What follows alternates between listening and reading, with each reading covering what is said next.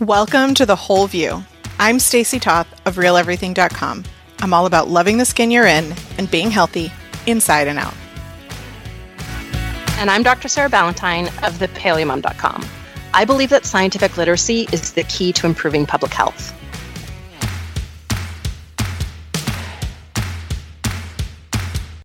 Welcome back to The Whole View, episode 421, also known as the best episode of our podcast ever.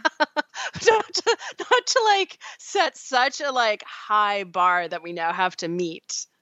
I want to preface this show by saying I read a Scientific American article called The Racist Roots of Fighting Obesity several months ago, and it kind of blew Sarah and I's mind in the best way.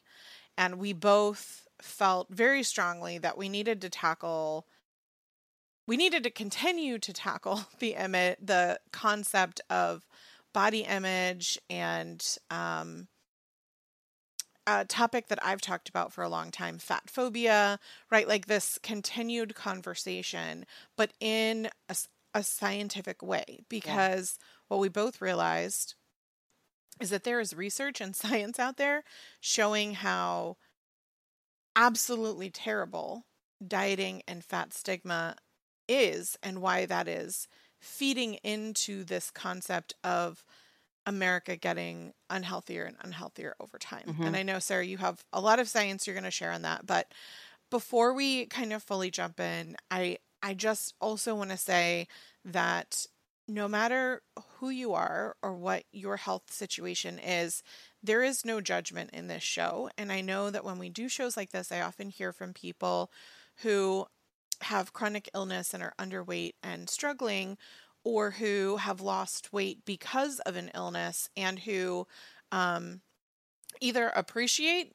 highlighting that weight loss is not associated with health, or who feel that we maybe represent in the opposite direction, which is that because you and I both have a history of obesity and weight loss, that we underrepresent those who are kind of fighting in the opposite direction. Yeah. And I just want to put it out there that regardless of who you are and what your body looks like, the show today is about just that.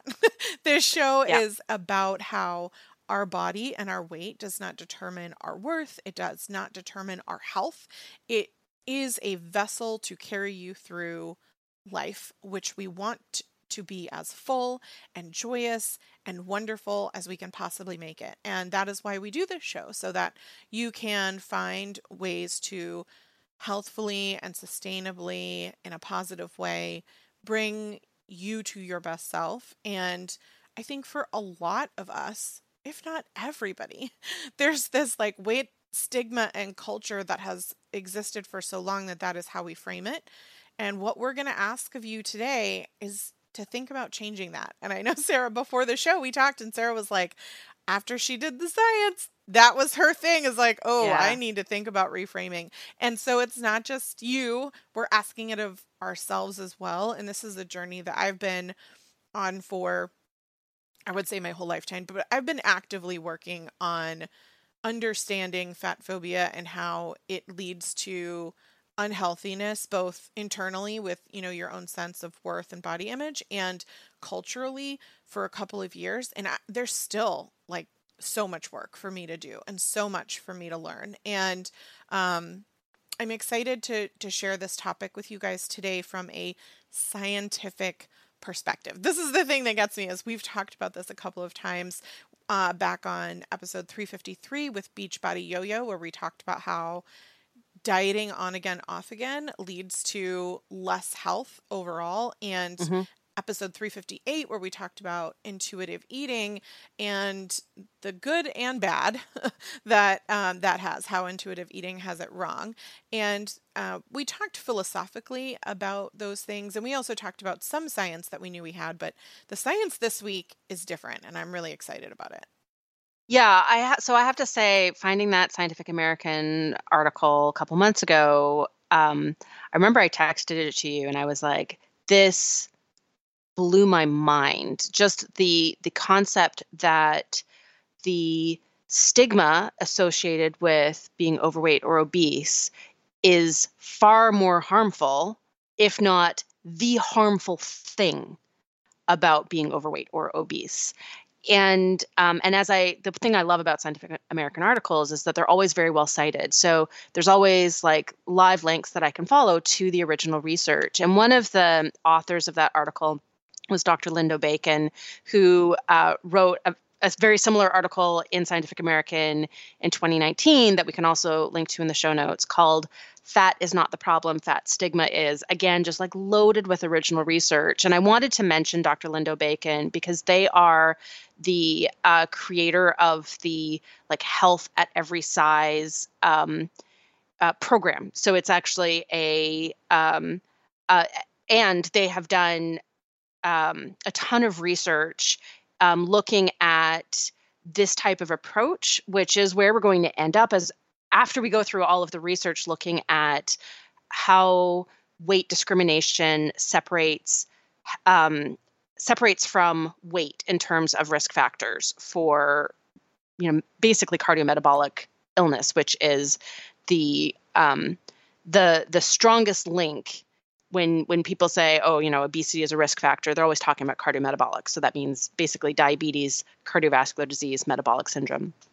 And what I find fascinating is this field of research that I was really unaware of until I saw that first Scientific American article just a few months ago, that it's really hard to separate out the impact of being overweight or obese, and probably we even need to find a different lexicon around those words, versus weight discrimination, right? Because weight discrimination is a ubiquitous experience for somebody who's overweight and obese. And actually, weight discrimination is experienced really across the weight spectrum, right? So there are people who are, absolutely what would be considered a, healthy, normal weight BMI, who are still experiencing weight discrimination because of the shape of their body, where their weight is placed, even if it's a very, even if they're very healthy. And I think that is, to me, that's just, it really broke my brain as I was researching. I became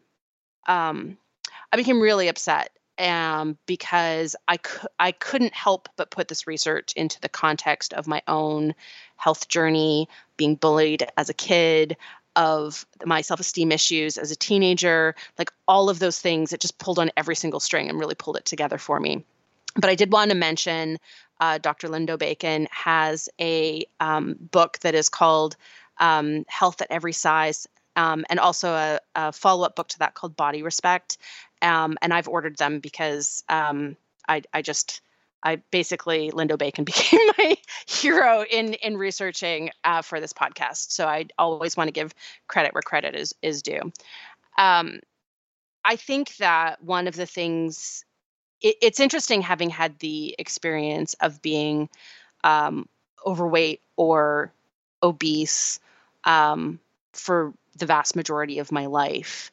To have that personal experience and then see written in the introduction of a peer-reviewed scientific article that weight discrimination is, by different ways that medical researchers measure this, is the most pervasive form of discrimination. And that it actually... And legally allowed, I might add. Yes. It is, when you look at the discrimination practices that one could fight against, for example, if your employer discriminated against your age, you have ways to fight that. Weight discrimination is not included because it is so pervasive that they literally think you are so lazy if you are overweight that you must be bad at your job, for exple. I'm sorry, I didn't mean to interrupt. It's going to be that kind of show, guys. We got a lot of passion. Thank you though, because I think that, it is going to be that kind of show. It's going to be lots of back and forth. so what I did not, despite my personal experience with weight discrimination, I did not really think of it in terms of this ubiquitous experience, so much so that weight discrimination is the most common form of discrimination, and it intersects with sexism, racism, and classism. So, an overweight woman of color is going to have like the the basically like the layers of discrimination on top of each other, right? So they're she's going to experience this like triple whammy of discrimination because they're additive. And to see that this is a sort of it's sort of the sociology meets physiology meets psychology, is where this sort of medical research comes from. To really sort of see that written in front of me in a scientific article published in a reputable journal, for me it was really eye-opening. And what's really problematic about weight discrimination is that it causes this basic chronic social stress. And studies have shown that weight stigma is more harmful to health above and beyond any impact from body mass index, but that it becomes like a self-fulfilling prophecy. So people who experience weight discrimination, or perceive weight discrimination, like this is about how you feel about your weight, that there's a very strong link between that perception and increased weight. And there have been studies that have looked at this that have shown that people who experience weight discrimination are 2.5 times more likely to become obese over time, and 3 times more likely to remain obese and not be able to lose that weight. So it ends up becoming it ends up becoming the problem in itself, right? So weight discrimination ends up basically over time increasing weight, and there's a lot of different things that are obviously going into that, but it is really problematic because it is the discrimination is itself a risk factor for health that then magnifies itself. It becomes its own vicious cycle. And this is where, as we get into some of the links with cardiometabolic illness, I really want to emphasize that this is a really big challenge, right? So it is a challenge for me personally to really look at how I think about myself, and I think about my health goals, and I think about my weight, and I think about my body, and I've got a lot of work to do to get to a body positive place. But this is also something that we need to figure out as a society. And one of the things that was really interesting to me is the idea of having pathologized obesity. So rather than looking at obesity as a symptom, right? So the same thing that is, say, causing diabetes does cause weight gain, right? So that is why diabetes and obesity go together, right? The root cause is the same.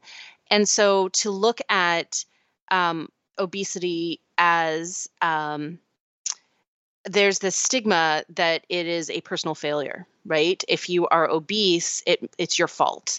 And I know that I internalized that. I internalized that hard as a kid and as a teenager. And meanwhile, I look back and I know now that it was Hashimoto's thyroiditis. It was a symptom of an undiagnosed autoimmune disease. And I think this is something that is really not well understood, is that obesity can be a symptom of something that's going wrong. And it means that we need to be looking at a root cause, rather than saying that obesity is itself the risk factor for the thing going wrong, the thing that's going to cause all these other problems, rather than a symptom of the thing causing all those other problems.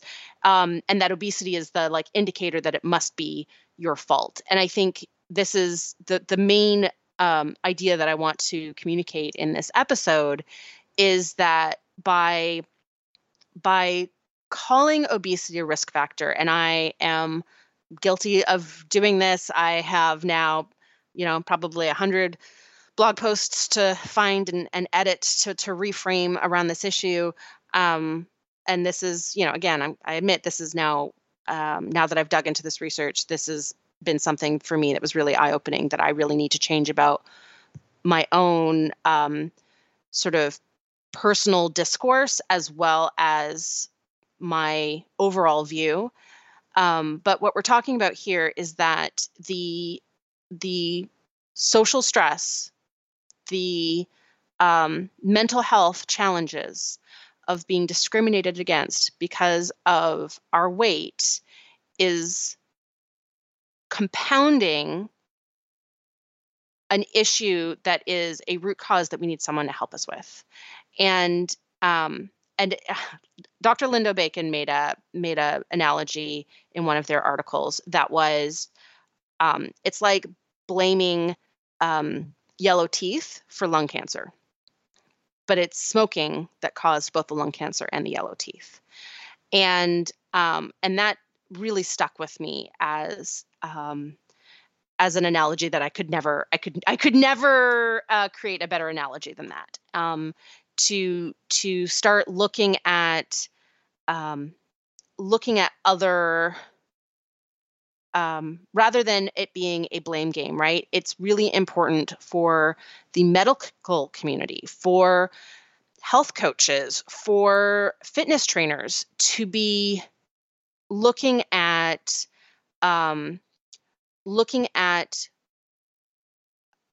say resistance to weight loss or obesity as potentially a symptom that something else is going on, and also not the problem. And I'm really excited to sort of get into this research.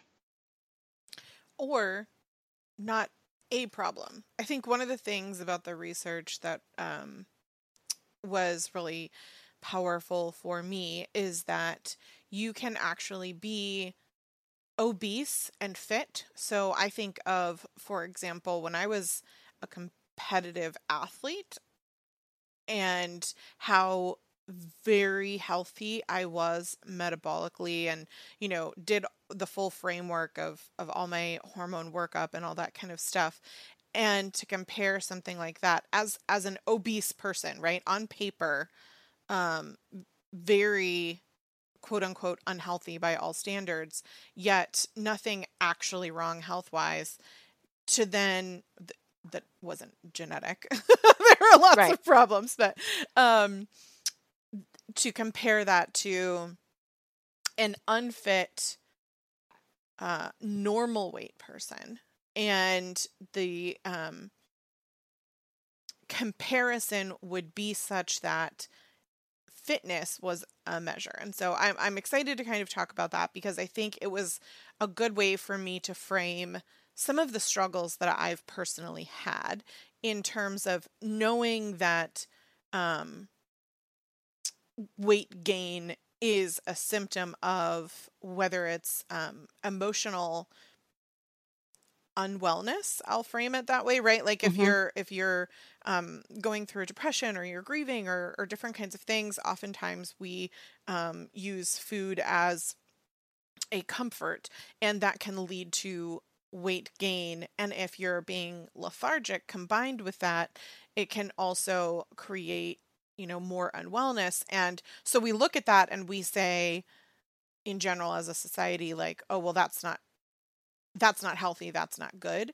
And so I don't want to do that, but I also do want to address this idea that, those foods aren't great, and those unhealthy habits of being of moving less are not great, which we know to be true. Yes. But calling it, well, you're gaining weight because you're not doing those things, isn't helping someone. That's not really targeting the problem. And it's creating shame and judgment, which just leads to more desire to want to comfort oneself in the way that you've been doing. And so what was really helpful for me is to think about this in the context of fitness. Think about this in context of, you know what, regardless of what weight someone is, how can we get them to enjoy movement? And if someone is moving, how the science shows that as being the real measure that we can look at and say, oh, this actually makes a lot more sense than weight, because the numbers start to align a bit. So that said, we are going to be putting a lot of links and references in the show notes this week, both the Scientific American articles we just referenced, as well as a ton of research and science articles that Sarah's going to dive into. So if you hear us kind of briefly talk about something, I mean, even just kind of in this quote unquote intro,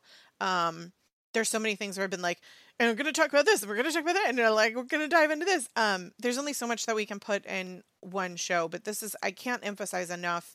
I hope you hear Sarah and I's emphatic, just like brain exploding excitement about finding research that reframes these things in a way that can really truly drive change if we're all willing to focus on that a bit. And I encourage you to read these references, because just hearing us say it for an hour, you're going to be like, yes, I hear that. Oh, that's interesting, or, whatever. But it truly takes time to dive into things and to reflect upon them, and to then process that in a way that you can impact change in your life and the lives of others. And so if there's one thing that I could ask of you on this show, it's to take the things that, are aha moments for you, and set aside time when you have time to come to the show notes and read more about that, and see how it can drive change in your life, because this is all for nothing if we don't take what we're going to learn and apply it going forward. Yes, I actually, I want to give an illustration on your fitness point, because I think that really is a good place to start as we go into all of this data. I mean, the studies that are trying to separate out weight stigma versus weight and the impact of that on health are really fascinating. It is not an easy thing to do. And the way these studies have had to go about it, it's really innovative and fascinating. And some of these studies just start with, like, we've talked about the obesity paradox on the show before, where, there's been studies that have looked at life expectancy, and have basically shown that the longest lifespan is actually the overweight group, right? So the BMI between 25 and 30, normal weight BMI between 17.5 and 25, and grade 1 obesity, BMI between 30 and 35 are slightly higher, not much. And it's not until you hit, grade 2 and grade 3 obesity. So those BMI, grade 2 is BMI between 35 and 40. Grade 3 is 40 and above, that you start to see an impact on longevity. And so what that research indicates is that our entire perception of what a healthy weight is probably not right. And Stacey, your point about fitness is 100% spot on. There was a study, this was way back in 1999, but published in the Journal of the American Medical Association, which is one of the top journals. And they actually took the time to separate out, not just by BMI, but fit and unfit people. And they measured their cardiorespiratory fitness and showed that they were looking at all-cause mortality, which is a general measurement of health and wellness, that the fit people basically across the weight spectrum had the same risk of all-cause mortality. And it was unfit, right? So unfit in normal weight was still like 2.2 times higher risk compared to fit in normal weight. In overweight, it was 2.5 times higher compared to fit. And in obese, it was 3 times higher compared to fit. So it's the magnification um, of not being fit with being obese, that there's that signal. But as soon as you looked at fitness was by far a more important determinant of all-cause mortality in the study. And it's because, again, right, healthy habits are still really important. And we've talked about this on the show before in the context of intuitive eating, that it is really important to be doing these, important, right? Be active, get enough sleep, improve resilience to stress / reduce stress when possible, a nutrient-dense diet, an anti-inflammatory diet that's full of fruits and vegetables. These are really important things for reducing all-cause mortality, and they're really important independent of weight, right? They benefit metrics of health independent of weight. And that is what I think a lot of this research has shown, is that by making healthy day-to-day choices, right? By making, improving the healthy eating index, which is, very heavily focused on whole foods and lots more fruits and vegetables, that improves things like cholesterol and blood pressure in everybody. And so when we talk about, separating out the impact of weight versus weight stigma on health, it really highlights that the things that we talk about on this podcast all the time as, health promoting habits, those are the important thing. And that, what these studies sort of continue to show is that losing weight is not necessary for being healthy. And I know our longtime listeners have heard me say this before, that it's much more important to get healthy to lose weight rather than to lose weight to get healthy. And what I mean by that is that when we work on all of these habits, right, we change our palate and the foods that we're used to so that it is our normal every day to eat healthier food. We prioritize sleep, so it's our normal every day to go to bed at a good time and get at least 8 hours of sleep every single night. We restructure our lives so that we are active throughout the day, we don't have prolonged sedentary periods, and that we get some moderately intense activity throughout the week, right? We turn those into our norm, and we can improve our health dramatically. And then for a lot of people, those things will result in weight loss without trying.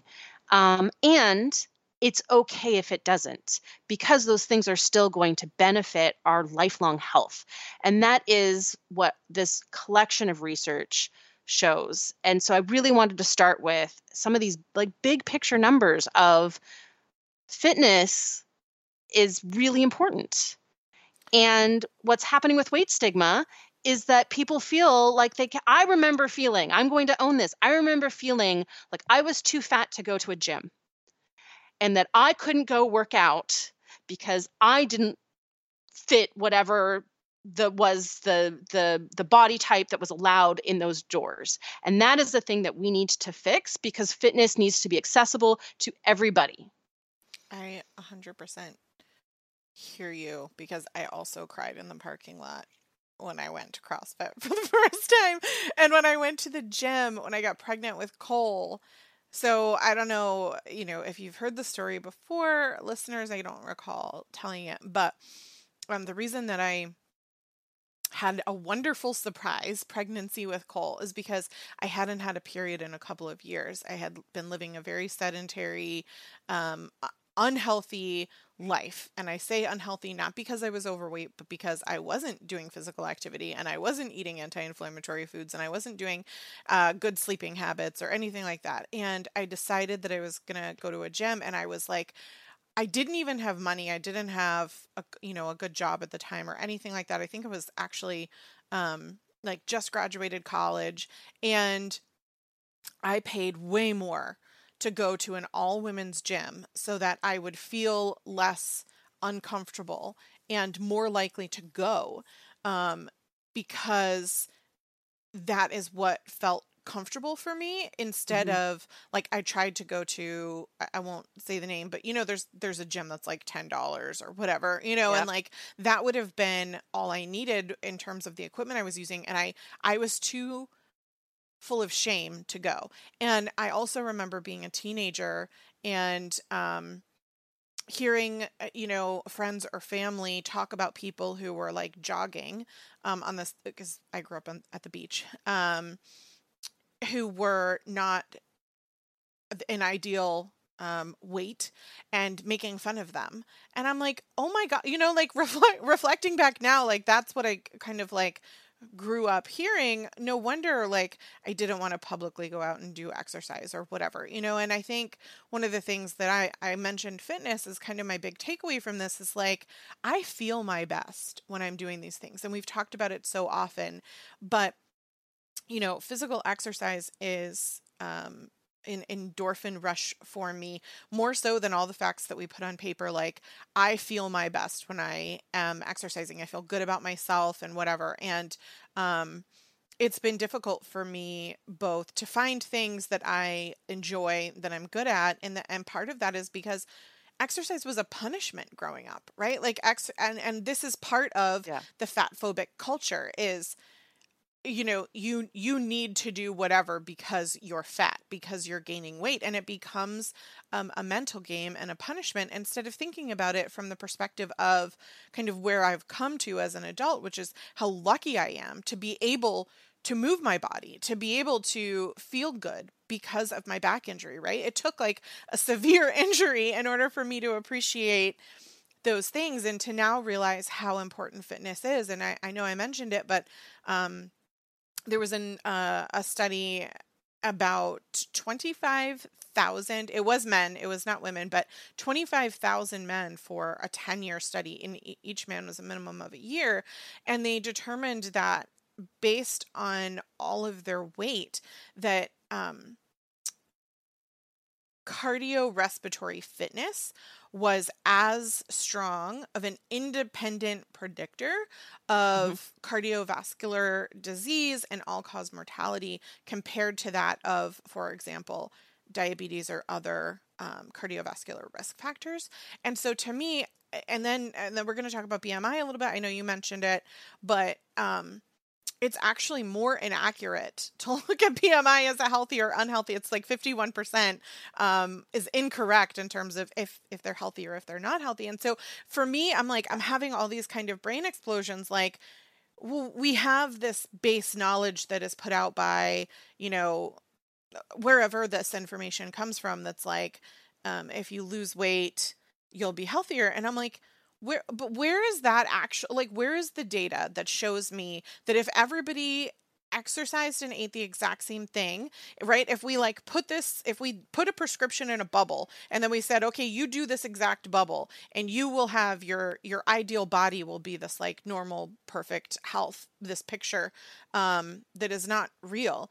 Like, we don't have any data to show that. It doesn't exist. And that's kind of Correct. blows my mind, is that we've got information that talks about, like you said, diabetes, but then you've got all these cofactors that go with that. And another thing that we don't talk about often in the show because it seems a bit over obvious to us, but like smoking is another thing. A lot of these people who, are in this category of unhealth with, the true metrics of health, are often not just obese, but they're also often smokers, or they're, not, they have other factors of non-indicators of health. And so Hmm. it's it's hard for us to break this apart because it's so ingrained in the culture. But I'm going to be quiet and I'm going to let you actually dig into some of the science we've been talking about now for half an hour, but haven't actually gotten to. But I do just yeah. I can't. When we talk about personal history and the feelings of shame or guilt that we have around working out or being judged, or in my case, my true wake up call was when I lost weight and saw how differently I was treated because I'd been overweight my whole life. And people opened doors for me or were nicer to me, or I got a promotion at work.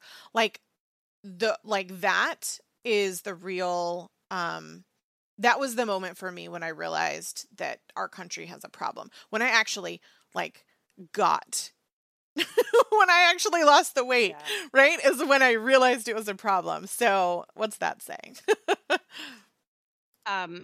It's interesting that you mention how poor of an indicator BMI is for individual measuring an individual's health, because the entire body mass index was never actually developed as an individual indicator. It was never actually meant to be used to apply to one person. It was always meant to be used as a way of measuring entire populations, right? So when you average it out over a population, then you can start to tease apart some of the interesting correlations. When you apply it to one person, again, it has a very, very high likelihood of being incorrect. And so it's just one of those interesting, that it does not mean what you think it means, is what I'm trying to say. Yeah, I It was will put never. this source in the document, but specifically, since we've alluded to it a couple of times, I'll be specific. The study found that 51% of people, of healthy people, in real life, when you measure, the metrics of health that we talk about on this show, are deemed unhealthy by a BMI scale. So 51%. Right. That is less correct than it is wrong. So It's a coin flip. yeah. It is a And slightly so weighted why coin would we flip. use something that is a coin flip, Yeah, exactly.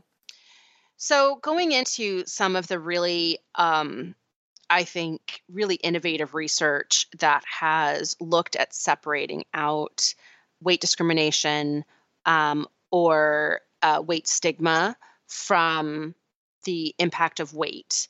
This has been done again, sort of mainly in cardiometabolic disease. Of course, the the reason why this type of research is important in cardiometabolic diseases, there's two reasons. One is these are the conditions that have been sort of traditionally linked to overweight and obesity. So if you're overweight and or obese, you have a higher risk of developing type 2 diabetes. You have a higher risk of developing cardiovascular disease. Those associations, again, it perhaps more akin to associating yellow teeth with lung cancer. But again, those associations have been drawn in the medical literature for decades. And so it's important because of that's where the pathologizing of obesity is derived. But it's also important because these are chronic health conditions for which we have a number to follow that we know increases risk, right? So for diabetes, we can look at fasting blood glucose, fasting insulin. We can look at HbA1c, and as a long-term measurement of blood sugar regulation. We can look at things like markers of inflammation. We can look at C-reactive protein. For cardiovascular disease, we can look at things like systolic and diastolic blood pressure. We can look at heart rate and heart rate variability. We can look at things like LDL cholesterol, triglycerides, right? So we have this really well established measurement, and we don't necessarily have a way of quantifying risk for other conditions. So, for example, autoimmune disease, there's no way of like you either yeah, you have this marker in your blood and you have it, or I mean, if you're lucky enough to have an autoimmune disease for which there is a marker, because there isn't a marker for all autoimmune diseases, but we don't have a, if your antibodies are this high or this high, that doesn't necessarily means anything in the context of autoimmune disease. But in cardiovascular disease and diabetes, how well regulated your blood sugar levels are is a direct indicator of how well managed the diabetes is. So that's another reason why looking at this research is really helpful. So it's interesting. I actually want to start with some of the cardiovascular disease research, because I think that these studies have been really interestingly designed. So, for example, there was one study where they took a group of people, and they had a control. So they just measured their blood pressure, measured their heart rate variability, measured their markers of cardiovascular stress. So they were looking at C-reactive protein, which is an inflammatory marker, hemoglobin A1C, measurement of long-term blood sugar regulation, and cortisol, measurement of stress. And then they had two intervention groups. So two groups of people who were told that they were giving a presentation, a live presentation. One was video and one was audio only. So the audio only people, you're giving a presentation, people are going to be listening to you, but people can't see you. Or they can only see you from, they can only see your head, right? Which was a similar design study. And then the other group, you're giving a presentation and everyone's going to see you. Everyone's going to see what you look like. And they can measure, right? So giving a presentation, it amps you up. It's stressful. There's a whole lot of people who don't like speaking in front of audiences. I love speaking in front of an audience, but it's still stressful. I still get really amped when I'm doing it. I would be fascinated to know what my heart rate variability is doing at that moment. And what they've shown is that and then they do this in normal weight people and overweight people, right? So people who have never experienced weight discrimination before, right? So they have various surveys that they can use to sort of drill down on that, versus people who have. And what they show is that if you are giving this video presentation where people are going to see you and you've experienced weight discrimination in the past, that you have a dramatically higher blood pressure as a result, heart rate variability as a result, your blood sugar is going to be less well regulated, your cortisol is going to be higher, and your inflammatory markers are going to be higher. That is just, such a fascinating way of actually getting into separating that effect. And it's really marked. And that is, to me, fascinating. And again, why looking at cardiovascular disease and diabetes is such a great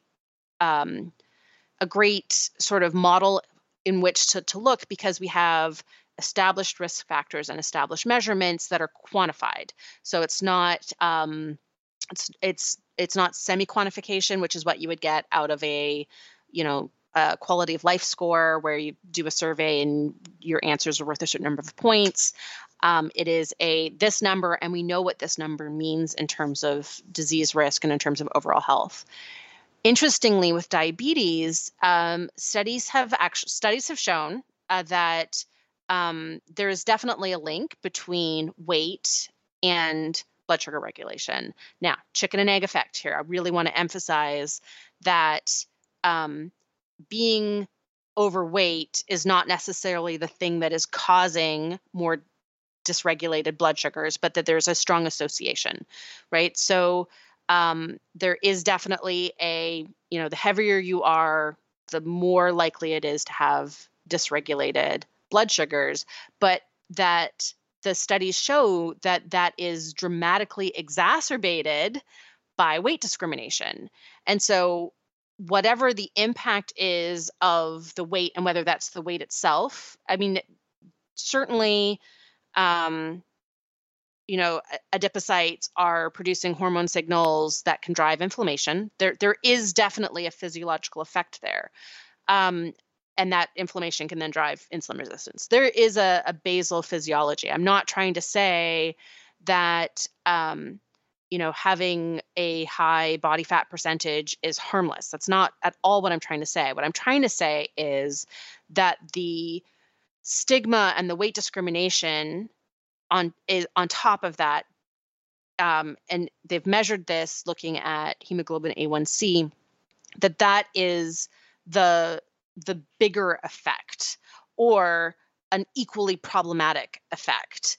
And so when you put that in the context of the research showing that it's experiencing the weight discrimination is more likely to increase weight, and there is a physiological effect from weight, then it's really clear to see that is the intervention point, right? The intervention point is not get that person on a diet to lose weight. The intervention point is get rid of the weight discrimination. So you get rid of that vicious cycle. And that is not how this is viewed medically at all or socially. And that is a thing that really, really needs to change. And then what's been fascinating is there have been also studies that have looked at all-cause mortality, increased mortality risk. And there was one study that actually had two very different populations. So it was using these big, one was called the Health and Retirement Study, tons of data. The other one was called the Midlife in the United States Study, which was fun because it was MIDAS as an acronym. A lot of these studies have like fun acronyms. And what it showed was in both of these populations that weight discrimination was associated with a nearly 60% increased mortality risk. And that it was the stronger predictor of mortality than any of the other things that they could correct for. And the association between weight discrimination and mortality was stronger than for other types of discrimination. And so these studies that are really trying to separate out the impact of weight versus the mental health challenges that come with weight discrimination. They're few and far between, but they have been. There are enough to have some systematic reviews. There are enough to have some meta-analyses, especially in the cardiovascular disease field. And they show over and over and over again that the far more important thing to be focusing on is not the weight itself, but is the looking at weight as a symptom, and the looking at a root cause, right? What is the thing that is driving both diabetes and weight gain, or driving cardiovascular disease and weight gain? And studies have basically shown that, things like healthy eating, activity, those behaviors are really only account for about 25% of the difference in health outcomes. The other 75% are things like socioeconomic status, right? Where people live, work, play, their exposure to environmental toxins. Those things are stronger predictors. And it really emphasizes that the focus on weight loss is as a primary focus is not the right way to go about addressing the public health challenges that are these chronic illnesses, right? Like there's increased incidence of diabetes and cardiovascular disease despite 40 years of USDA dietary guidelines that purport to be devised to address those things. I mean, we obviously have talked about on the show how those were flawed, but it's what's happened is that those dietary guidelines and the diet industry, which is worth $80 billion a year, have actually magnified weight discrimination and fat phobia and fat shaming, when the problem is not the weight by itself, right? The weight may be a symptom of needing some living in a food desert or not having access to healthy food or knowing what is a healthy food, right? There's a lot of misinformation out there of not having, not having access to, or having barriers to lifestyle changes that would benefit health. Those are the intervention points, not weight loss by itself. It needs to be, the whole idea behind the health at every size or the health at any size is that the things that matter are not necessarily going to result in weight loss, and that's okay. It's about really looking at the mental health piece, because that mental health piece of body shame is really, really damaging, and then combining that with healthy diet. Movement's really important. Fitness is really important. Getting enough sleep's really important. Stress management's really important. And stress management in the context of chronic social stress is really, really challenging. And so it needs a comprehensive approach that's looking at day-to-day choices and healthy diet and lifestyle as a point of self-care in an environment where there is no shame associated with overweight and obesity, because that is a symptom and not a personal failure. It would be like when someone got cancer, being like, oh, well, if only you had not used those Teflon pans. You know what I mean? Like, I don't know. Okay.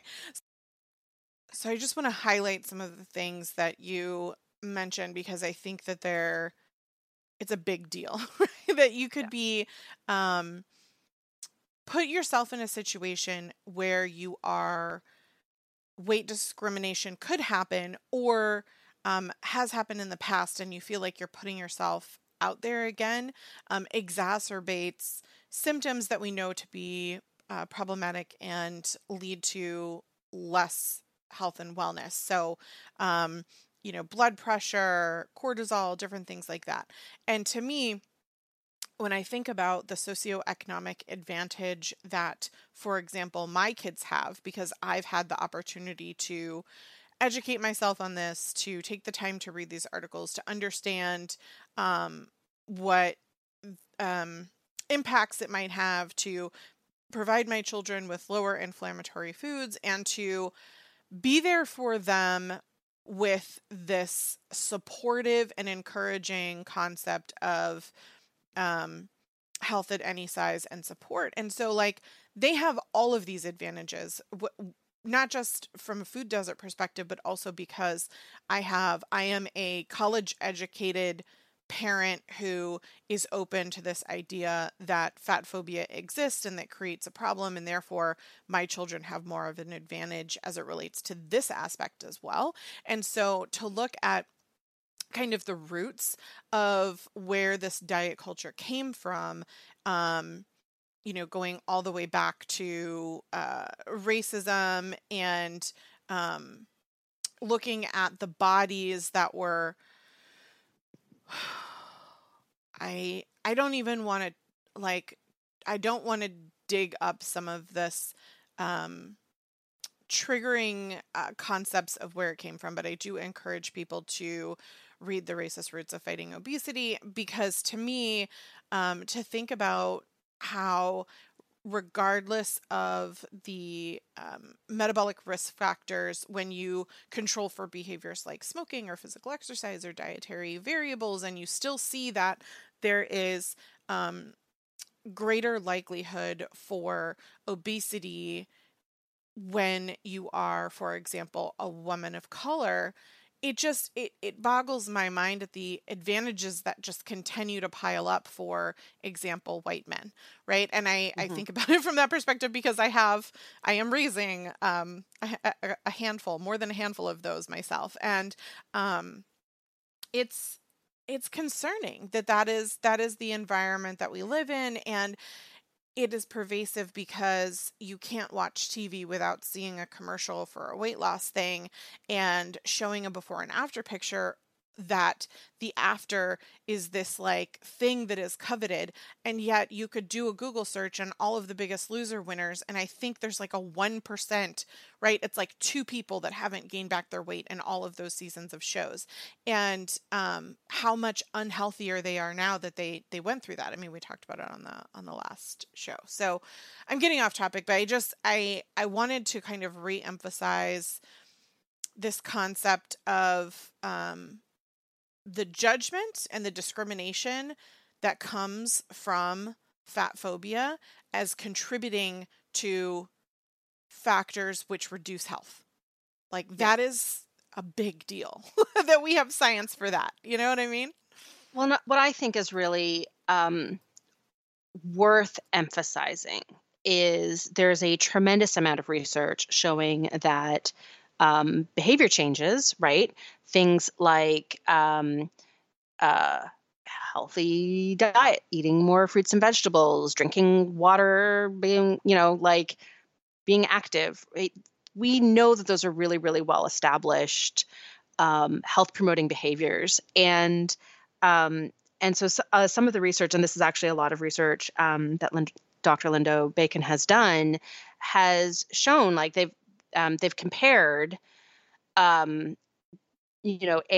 sort of traditional dietary approach versus they sort of call it a weight inclusive approach. So they put the emphasis on viewing health as being sort of multifaceted, and they direct efforts towards improving health rather than losing weight.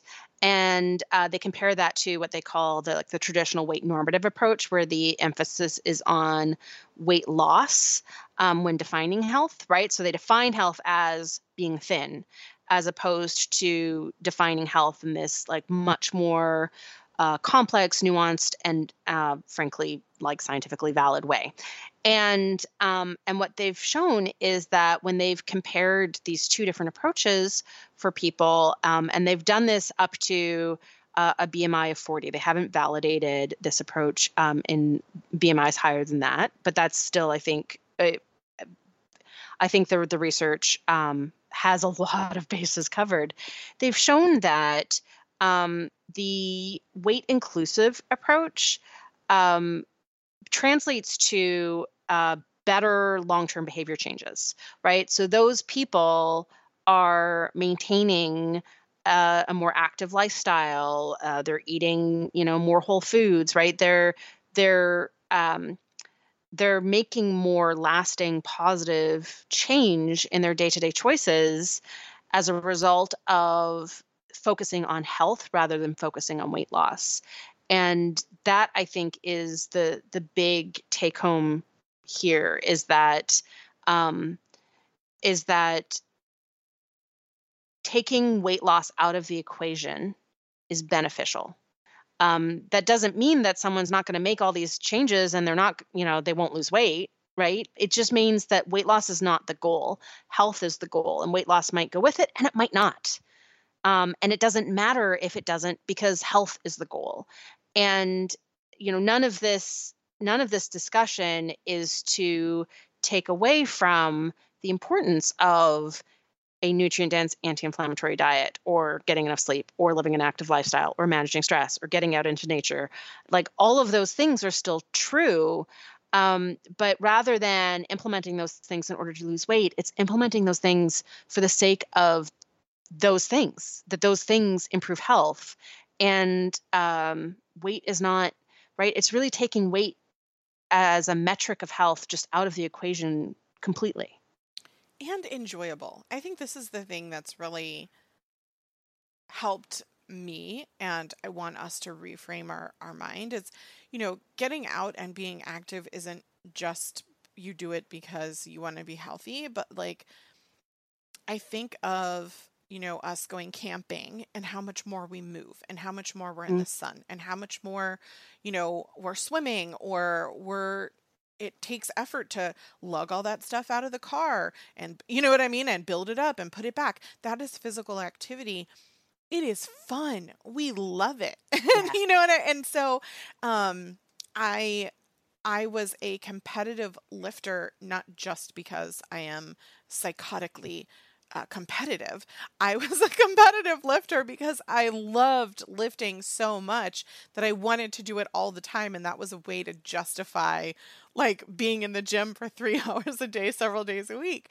And you know, I had such a hard time finding something new that I enjoyed because I loved that so much that I had this void that couldn't be filled. And Hmm. I talked about how much I have been enjoying Peloton, that I laugh and I cry and I get an endorphin rush. And I think part of our problem as a society is this idea that because it is all framed in weight loss, because it is all and then people use health and healthy weight interchangeably all the time, that as a society we have come to view activity as exercise, and we have come to view it in a like a requirement sort of negative sort of Hmm. way A versus PE class kind of yes, way. yes, Yeah. right? And like you're compared against everybody and you're charted like if you're normal or not, instead of like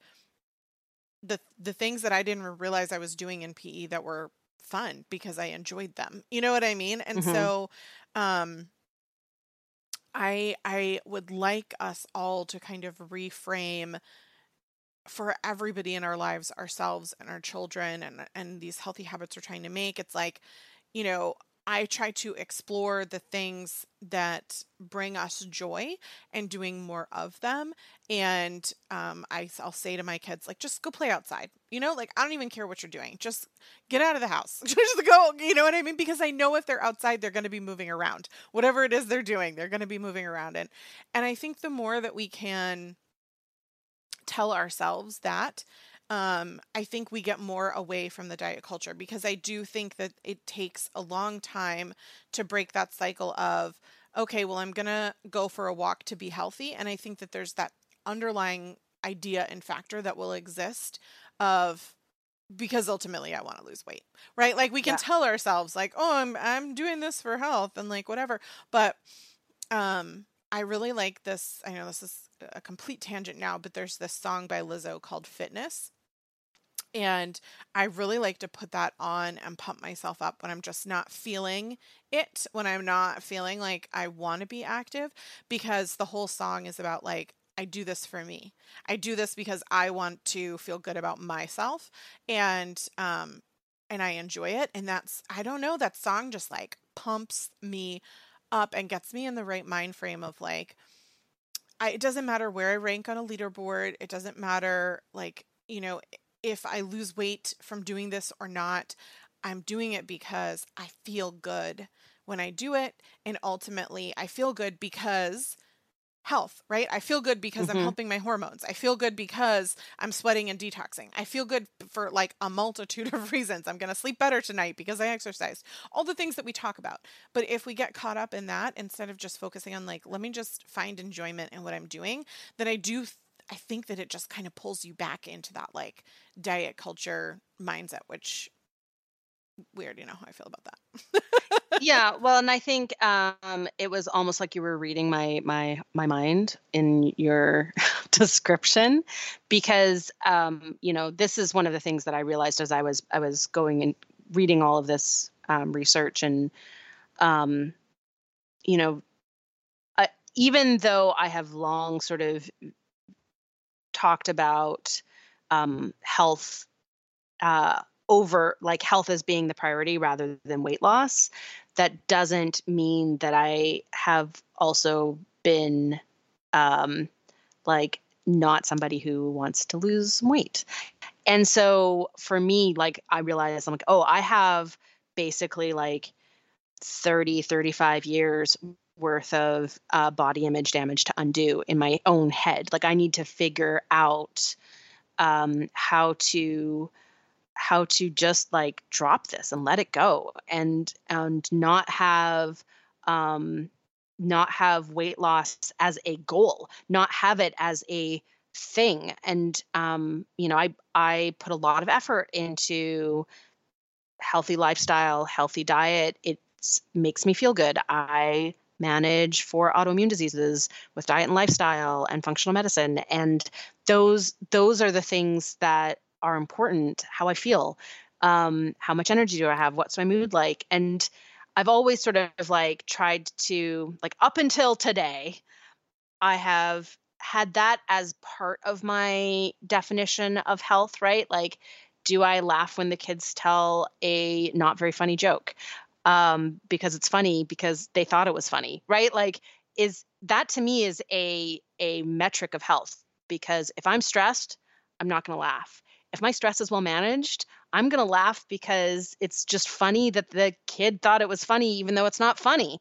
And so I used to put weight in that list, right? So I think a really good list of like the things to me that are more important indicators of health, but weight was on the list and I need to just take it off. It needs to not be on the list anymore. And and that is a thing that I'm going to have to really work on emotionally for myself. And that it's going to be tough. And I feel like your description of sliding into that, oh, and yeah, maybe I'll lose a couple pounds if I do this, right? Sliding into that, I I have to figure out for myself how not to. And I want to acknowledge that for anybody who um, has had a health journey that has included um, weight loss or weight loss diets, there's a mindset that is drilled into us that I think is going to be really hard for me to shake. And I really want to sort of wrap up the science with uh, compassion, compassion for myself, compassion for other people who are hearing this and going, yeah, but like but how do I do that? How do I take decades of not being happy with my body and find body acceptance and body positivity? Like how do I do that? I don't know. I'm working on it too. And the only thing that I can think of is that it takes a lot of really positive self-talk to outweigh all of the years of negative self-talk, and that is my primary focus. Yep. Um, Because we already know that negative self-talk only compiles onto those negative health factors and potentially gaining weight, right? Like, so I feel like three times higher risk. Yeah.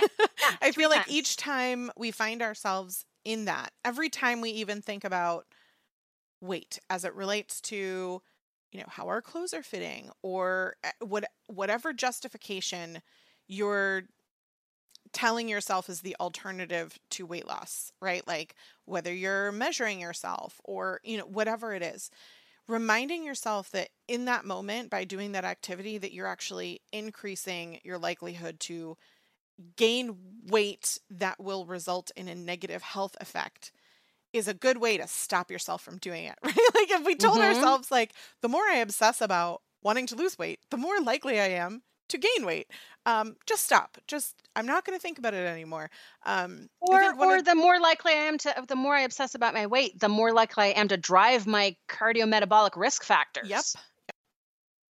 I really like Lindo Bacon's phrasing of being weight neutral.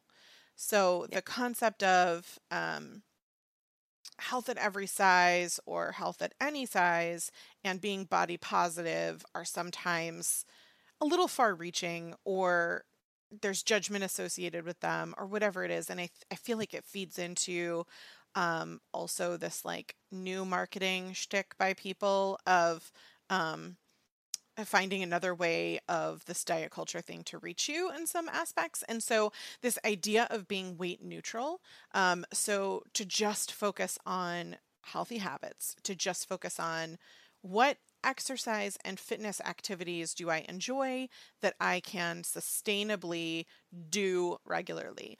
How can I improve the nutrient density of the food that I'm eating and reduce things that cause inflammation or don't make me feel my best, right? Like Hmm. I had a food yesterday. I don't know what it was. I got to trace back.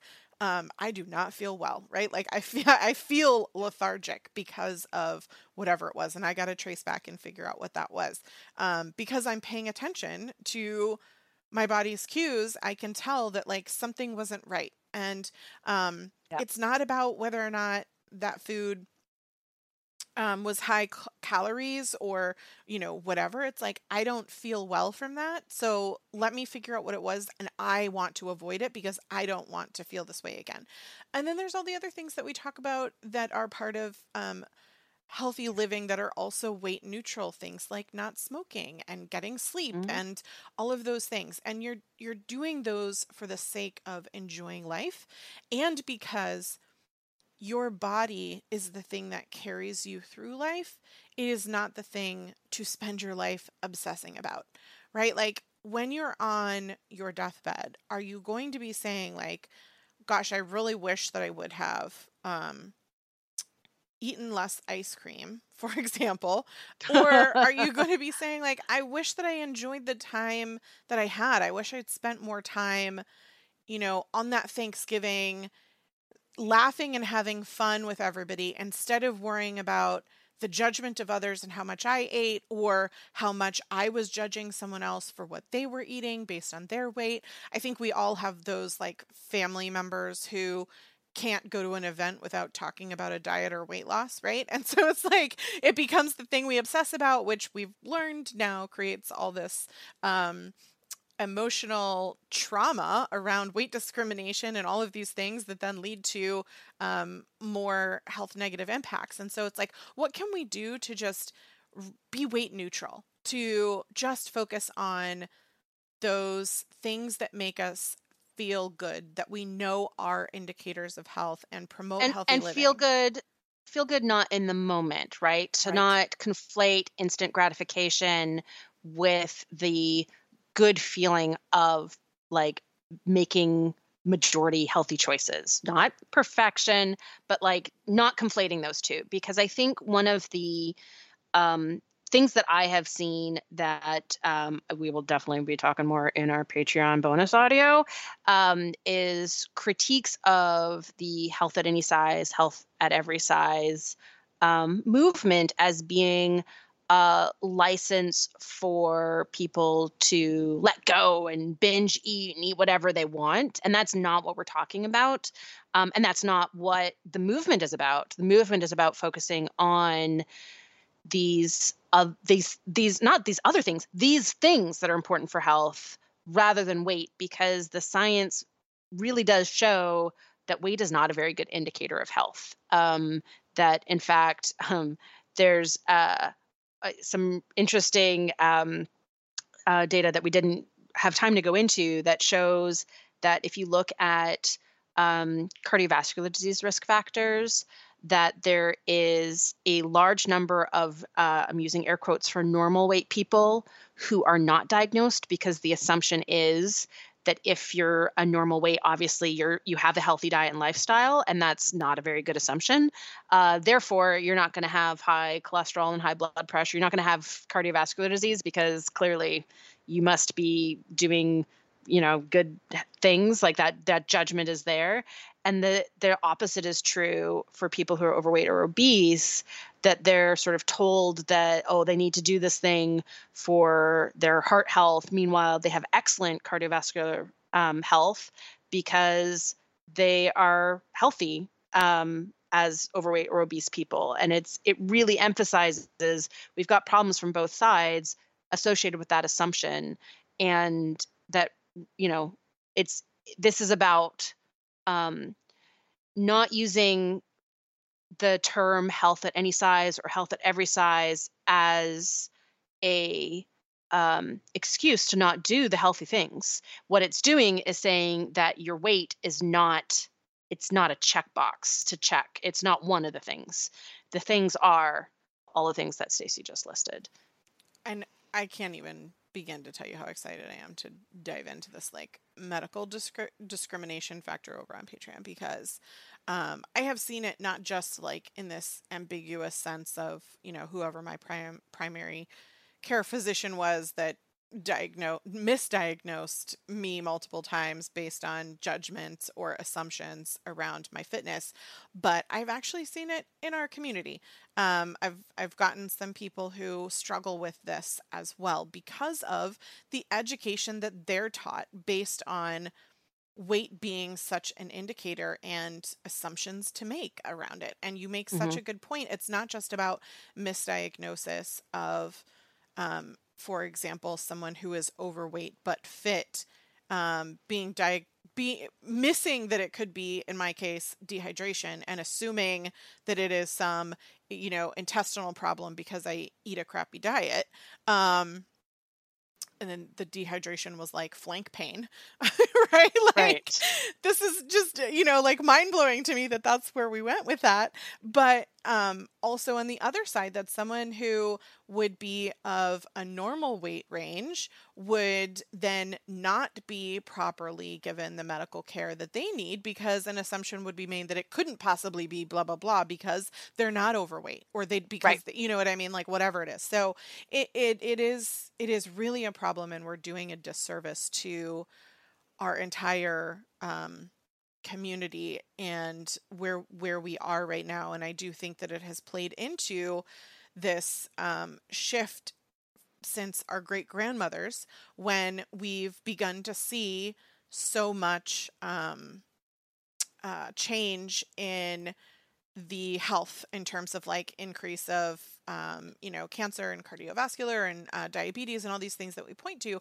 I also think about what was viewed as a healthy body for our great grandmothers is very Yeah. different from what a healthy body looks like today.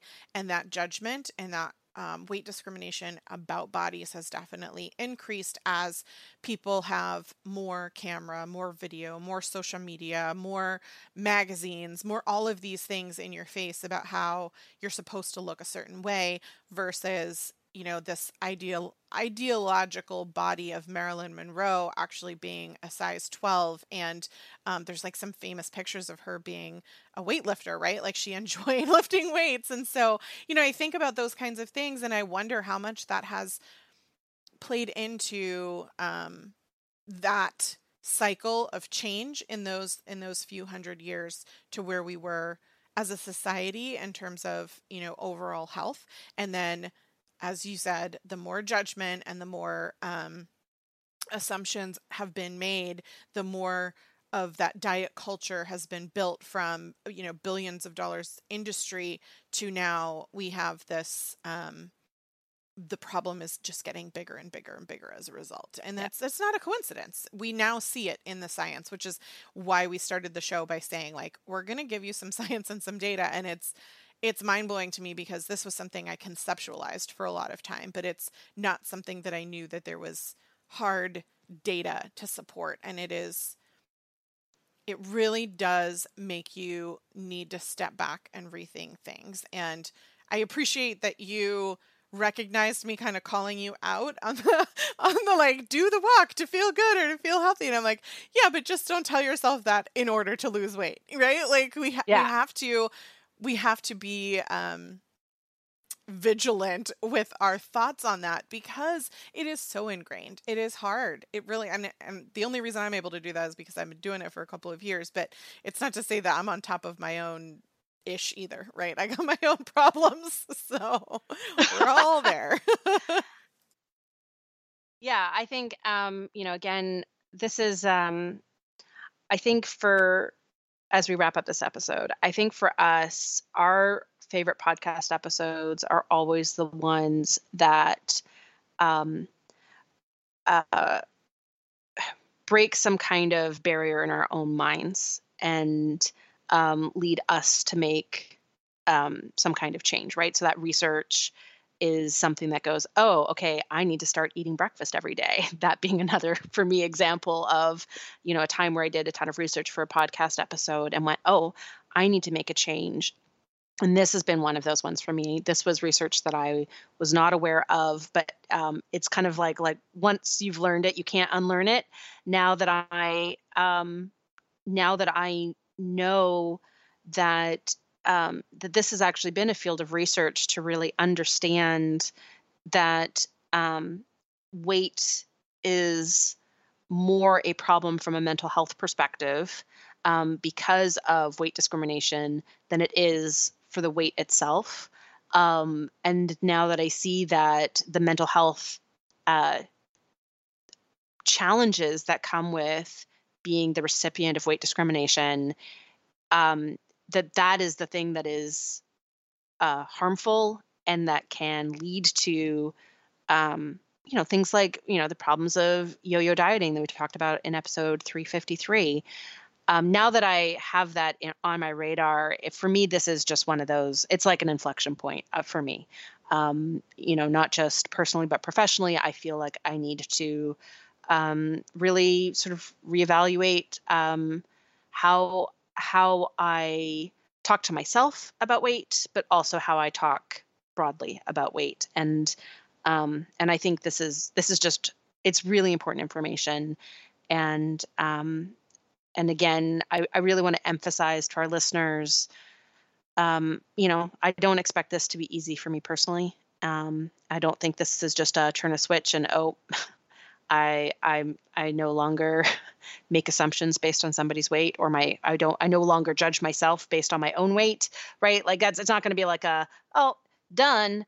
I'm just adding this to the list of internal work that I need to do in a year that has revealed a lot of need for internal work. So that's 2020. Agreed. Well, listeners, thank you for sticking in through the end. If you want to hear our real thoughts on this, I'm sure it's going to get quite soapboxy and enthusiastic over on Patreon. You can go hop over there, and we thank you for listening and tuning in. If you have follow-up questions or you want to hear more on this topic, we would love to hear from you on social media or via email. Make sure you're subscribed to our newsletters, all that good stuff. We love connecting with and hearing from you, and I hope that you enjoyed this show as much as we did. Thanks for listening. Do you love the Whole View podcast? We'd love for you to leave us a review wherever you listen and share a podcast with your friends and family. And did you know that you can now get exclusive behind-the-scenes content on Patreon for less than the price of an almond milk matcha a month? Your Patreon membership supports us and gets you access to a monthly bonus episode. But not for kids' ears, because our bonus content is explicit. You can find us as The Whole View on Patreon for our real, unfiltered thoughts on this week's episode.